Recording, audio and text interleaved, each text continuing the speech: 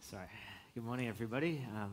Thanks so much, Fiona. That was awesome to read a bit of a different way of reading the scripture, and this psalm that obviously repeats this line so much. This is the last psalm we're looking at for this series. It's been so great just to spend some time in the psalms and go through them. We were talking in our staff meeting. We thought we could just keep going. We could just preach the psalms every week. It's great. It'd take about 3 years. So if we just did psalms, so one a week. But it's been awesome, and I hope you really enjoyed it, and maybe have even had a chance to practice it with yourself, because kind of the idea is we're obviously teaching and preaching the psalms, but the idea is to encourage this way of using them in your own prayer life, to use them to sing, to pray, as a way to respond to God together. I've actually given you've got a little handout, prayer activity. You won't actually need it while I'm speaking. It doesn't really follow exactly where I'm going in order today, but it's just a prayer response that you could do later to be able to pray this psalm for yourself. What we'll do is actually leave a bit of time after the service if you want to just stay in a prayerful posture and go through that activity. You could, or it's something that you could take home and do later as well. But it's not so much sermon notes, it's more like a personal prayer response. We're going to go through this psalm, and it, like we've already heard through that communion poem that Haley wrote and that video she made, which is so beautiful, and through just reading this passage, and even through the songs that we're singing, it's all about God's story. It's all about telling the story of who he is, and ultimately telling the story of Jesus. And it's interesting to think, like, if you had to summarize the Bible, or even bigger than that, if you had to summarize human history, if you had to summarize who God is in a phrase, this is the phrase this psalmist picks: his love endures forever. That's the story. and he repeats it again and again and again in a phrase. And obviously, the practice of responding to that is actually something that happens throughout Scripture in different ways. This idea of responding with that confident assertion that his love endures forever. And that's in many psalms of praise that are praising God because of that. But even in the psalms, and we haven't looked at that many this time, but there's many psalms which are written by people who are in deep doubt and fear and trouble. They're not feeling necessarily or experiencing necessarily God's love, but even in that place, they hold on to the fact that God's love endures forever. They're reminding themselves of that. So this is this phrase and this theme that's all through the Psalms and all through Scripture. We see it summarized right at the start of this psalm. Give thanks to the Lord, for he is good. His love endures forever. Give thanks to the God of gods. His love endures forever. Give thanks to the Lord of lords. His love endures forever. This is who he is, a God of love and enduring, steadfast, patient love. And the word is this word, that's a Hebrew word, hesed, which is bigger than just love, is faithfulness, is grace, is loving kindness, is steadfastness, his commitment to us. And ultimately, though, like that's true of God. And this psalm starts by just saying that God is the greatest and he's good and he's full of steadfast love. But then what it does is tells the story. It revisits the story. Because ultimately, the way you know somebody is by hearing their story or being a part of their story. Like, we can sort of talk about a character, or we can talk about God and give facts about him, but the ultimate way to experience and know and see his character is to know his story, to see how he interacts with people, and we get to see how he's interacted with the world over thousands of years and generations, and then also to experience how he relates to us personally.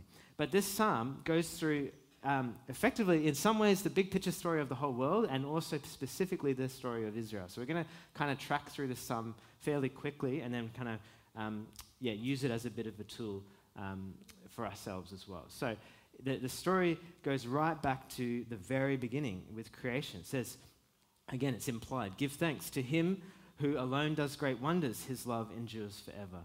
Who by his understanding made the heavens. His love endures forever. Who spread out the earth upon the waters. His love endures forever. The story of the world, the story of the Bible, not God's story, right? God's story has been going for eternity. Has always been the God of love and goodness, the God of gods. But then the story of Scripture, our story starts with him, out of his abundant love and generosity, creating a world. That actually the world is an expression of his goodness and his enduring love. All that we have is a gift from him. By his power, he makes the heavens, which is obviously he makes heaven itself, but then he also makes the sky, the beautiful sky and world that we enjoy, the earth, the whole universe. In the Genesis story, he makes order out of chaos. There's chaos in the waters, but the Spirit is hovering, and he brings dry land together, and he creates this beautiful, safe place for people to live and flourish and enjoy life. And it's even just an expression of his enduring love that we are here, that the earth is still here. Is quite amazing in some ways. The creation operates. God sustains life here in the universe. And he's so wise, he's done it from his wisdom. But it's not just that he's made space to dwell in, but then he also lights that space. We give thanks for the one who made the great lights, for his love endures forever. The sun to govern the day, his love endures forever. The moon and the stars to govern the night, his love endures forever. The light that we enjoy is a gift from him. He created the sun, which is impossible to comprehend. He set the stars in place. We don't live in darkness because of his generosity and love. And this psalm writer is remembering that story and can see his enduring love in creation. We see his enduring love in the story of creation. We can read the story, but we can also just look around at the world, and it's a testament to God's love and faithfulness and generosity. Actually, all that we have is a gift. So the psalmist starts right back in the beginning. God's power and acts and love in creation is who he is. And then starts to specifically, though, look at the story of Israel and how God relates to Israel and his love toward them. He goes on and is recounting the Exodus story. He says, "Give thanks to him who struck down the firstborn of Egypt. His love endures forever. And brought Israel out from among them. His love endures forever. With a mighty hand and outstretched arm, his love endures forever." This is really the defining story for Israel. It's like their foundational story. Like the foundational story for the world is Genesis, but really the foundational story for Israel is really Exodus. Like they obviously were created through God's promise through Abraham, but they truly became a nation when God brought them out of Egypt. And God worked so powerfully to deliver them from Egypt with plagues, and then ultimately the firstborn of Egypt dying, though the firstborn of Israel being spared. And he rescues them. These people who are weak, who are slaves, who are oppressed, he hears their cry, he cares for them, and he delivers them. But he also rescues them and totally defeats this army. It says, "To him who divided the Red Sea asunder, his love endures forever," because they leave Israel, but then the Pharaoh's army chase them, and they come to a dead end with the Red Sea and the armies of Egypt behind them, and they don't know what to do, and then God just makes a way. He divides the sea asunder. It's like this idea of his sword just splits and makes a way, and they pass through the sea. He brought Israel through the midst of it. His love endures forever. But swept Pharaoh and his army into the Red Sea. His love endures forever. It's this story of God's powerful deliverance in a situation where only he could work and rescue them, which is just reinforced again and again, and the story of him totally defeating their enemies, which would have been impossible for them, but God deals with their enemies and sets slaves free.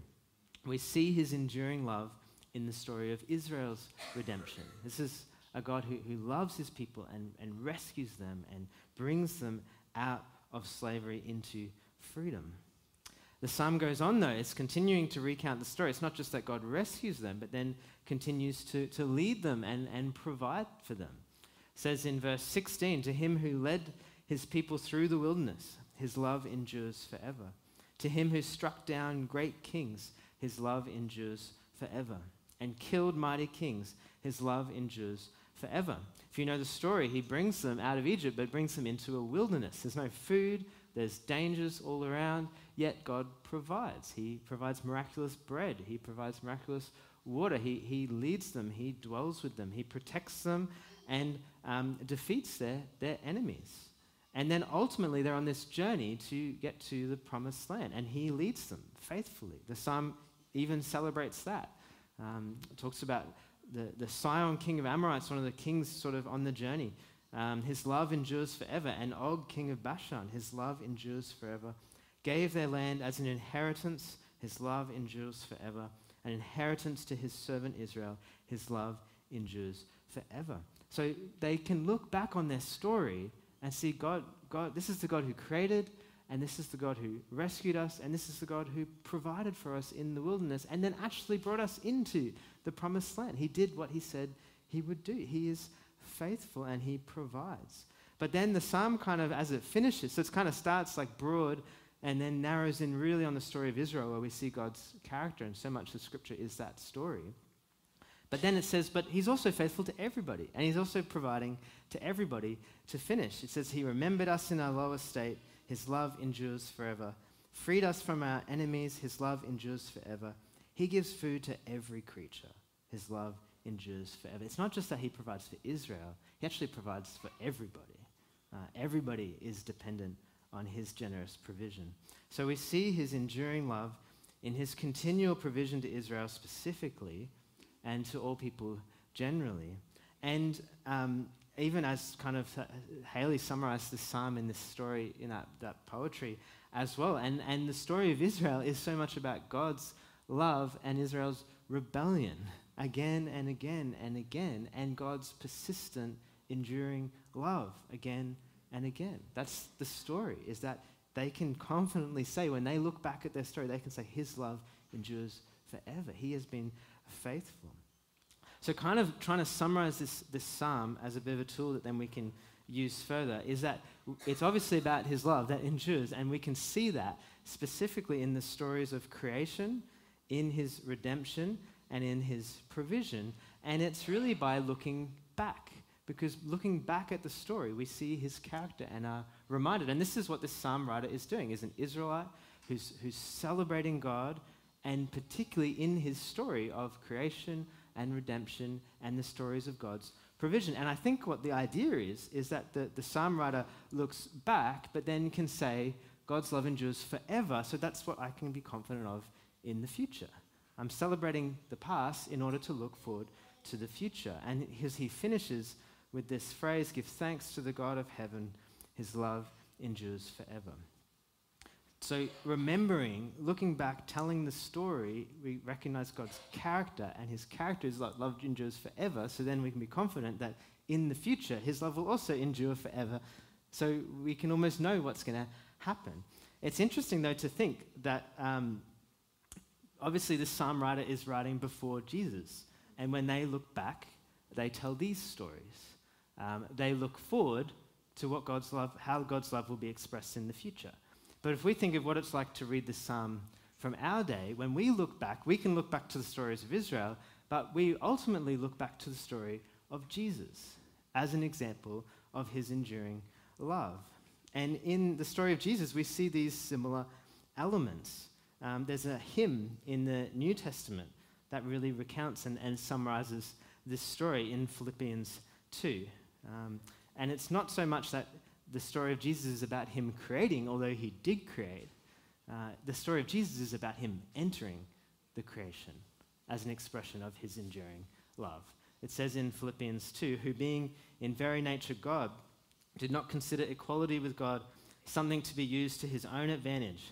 Rather, he made himself nothing by taking on the very nature of a servant, being made in human likeness. So we see his enduring love as Jesus enters creation. We celebrate, when we think about the story of Jesus, the story of Jesus starts with him humbling himself, entering creation. In the story of the creation of the world, God speaks and makes a universe. In the story of Jesus, he enters the world as a baby. He comes and is with us. In the story of creation in Genesis, the Lord is over the chaos of the waters and brings order, in the story of Jesus, he enters the chaos to be with us. In the story of creation, God commands light and makes the sun and the stars and gives light. In the story of Jesus, he is the light who's come into our darkness. And it's profound that he would come and identify with us and humble himself. And ultimately, we can say that that is an expression that we can remember that and say his love endures forever. That he would come and enter the creation, created becoming creation. It's not only that, though, that we can also see the story of redemption in the story of Jesus. And again, it's not just that he freed slaves in Egypt who were in physical slavery, but he ultimately wants to save all people from spiritual slavery. And he did this through his death. In Philippians 2, that hymn continues and says, being found in appearance as a man, he humbled himself by becoming obedient to death, even death on a cross. So we can look and see God's enduring love as Jesus dies for our redemption and goes to the cross. Again, there's parallels with all these stories that are in the psalm, that are in the story of Israel with the story of Jesus. In the story of Israel, the psalmist in this passage celebrates that Pharaoh is struck down and defeated, and they are rescued. In the story of Jesus, Satan is ultimately defeated, but it's by Jesus being struck down. He comes and takes it for us. The story of Exodus, the Lord saves with a mighty hand and an outstretched arm. In the story of Jesus, he shows his love by having his own arms outstretched and nailed to a cross. In the story of the Exodus, the Lord parts the Red Sea and makes a way for freedom and from physical slavery into the wilderness and ultimately promised land. In the story of Jesus, he parts the curtain and makes a way into God's presence, which is the ultimate place of freedom. So we see there's these parallels, and it's not only that Jesus came to be with us, but that he became the Passover lamb, he became the sacrifice, he is our redemption and achieved the true exodus in his story. So we can say his love endures forever when we see, and it's interesting just to think, like the psalm writers celebrating the stories of the Exodus, right? They have no idea what Jesus is going to do. Well, we can look at both. We can see both his work in creation and in Jesus and redemption as well. And obviously, though, that's not the end of the story, that Jesus came to die and to redeem, but then to provide. Ultimately, God provides for Jesus through his resurrection, then Jesus provides the Spirit for our life. This hymn in Philippians finishes with, therefore God exalted him to the highest place and gave him the name that is above every name, that at the name of Jesus every knee should bow in heaven and on earth and under the earth, and every tongue acknowledge that Jesus Christ is Lord, to the glory of God the Father. God raises Jesus from the dead, has placed him in the highest place, and then from that place Jesus sends his Spirit and provides for us ultimately by being present with us. It says this as well in Acts 2. Peter says, exalted to the right hand of God, he, Jesus, has received from the Father the promised Holy Spirit and has poured out what you now see and hear. He provides, and ultimately the provision is himself in the Holy Spirit. We see his enduring love as Jesus rises and provides the gift of the Spirit.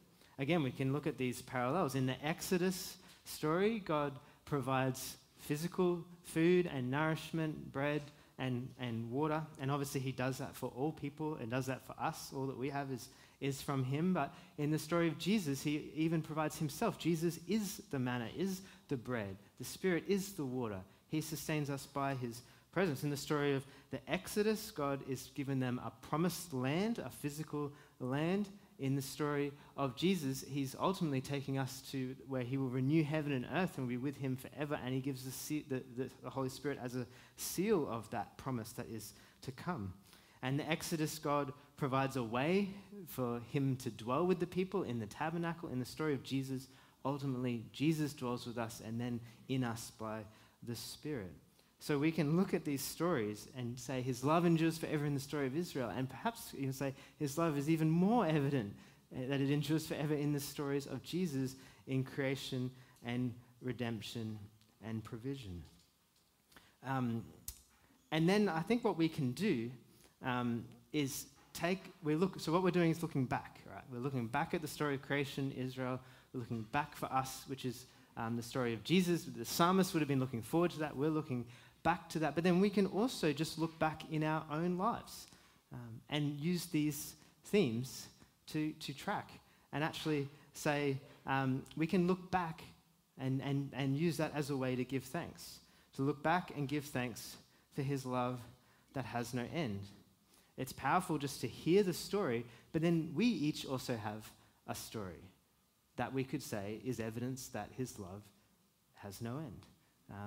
We can give thanks that he has created us, because our story started that he created each of us. We are here because of his initiative and love. We can give thanks that he has redeemed us, and if we've come to know Jesus, all have a different story of how he's done that in our lives. And if you've been a follower of Jesus for a little while, I'm sure will have stories of how he's provided for you as well and met your needs, and how his presence has ministered and helped. And it's actually really powerful not just to think about the story of Israel, just the story of Jesus, but to even recount our own story and look back. And sometimes it's a lot easier to see God's faithfulness when you look back.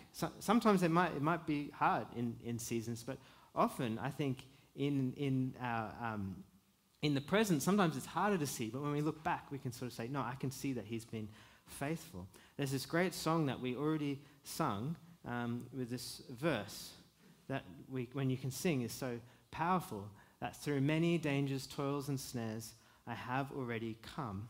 This grace has brought me safe thus far. To look back on our stories and see grace. It's been a story of grace. Grace, even that we're here, we didn't create ourselves, that's grace. Grace that we've come to be saved, we can't do that ourselves, that's grace. Grace that we've been sustained, grace that he works through us. All that we have is a gift. Our story is a story of grace. But then I find, and you might as well, even, which is just an example of lack of faith, but even knowing these stories of Scripture, even knowing these stories of Jesus, even knowing these stories in my own life of God's faithfulness, I still find when I look forward, I can be uncertain and fearful or worried. Or yes, God came through again and again and again, but I just don't know if he's really going to come through. Maybe it's just all going to go bad. And that's just lack of faith, obviously.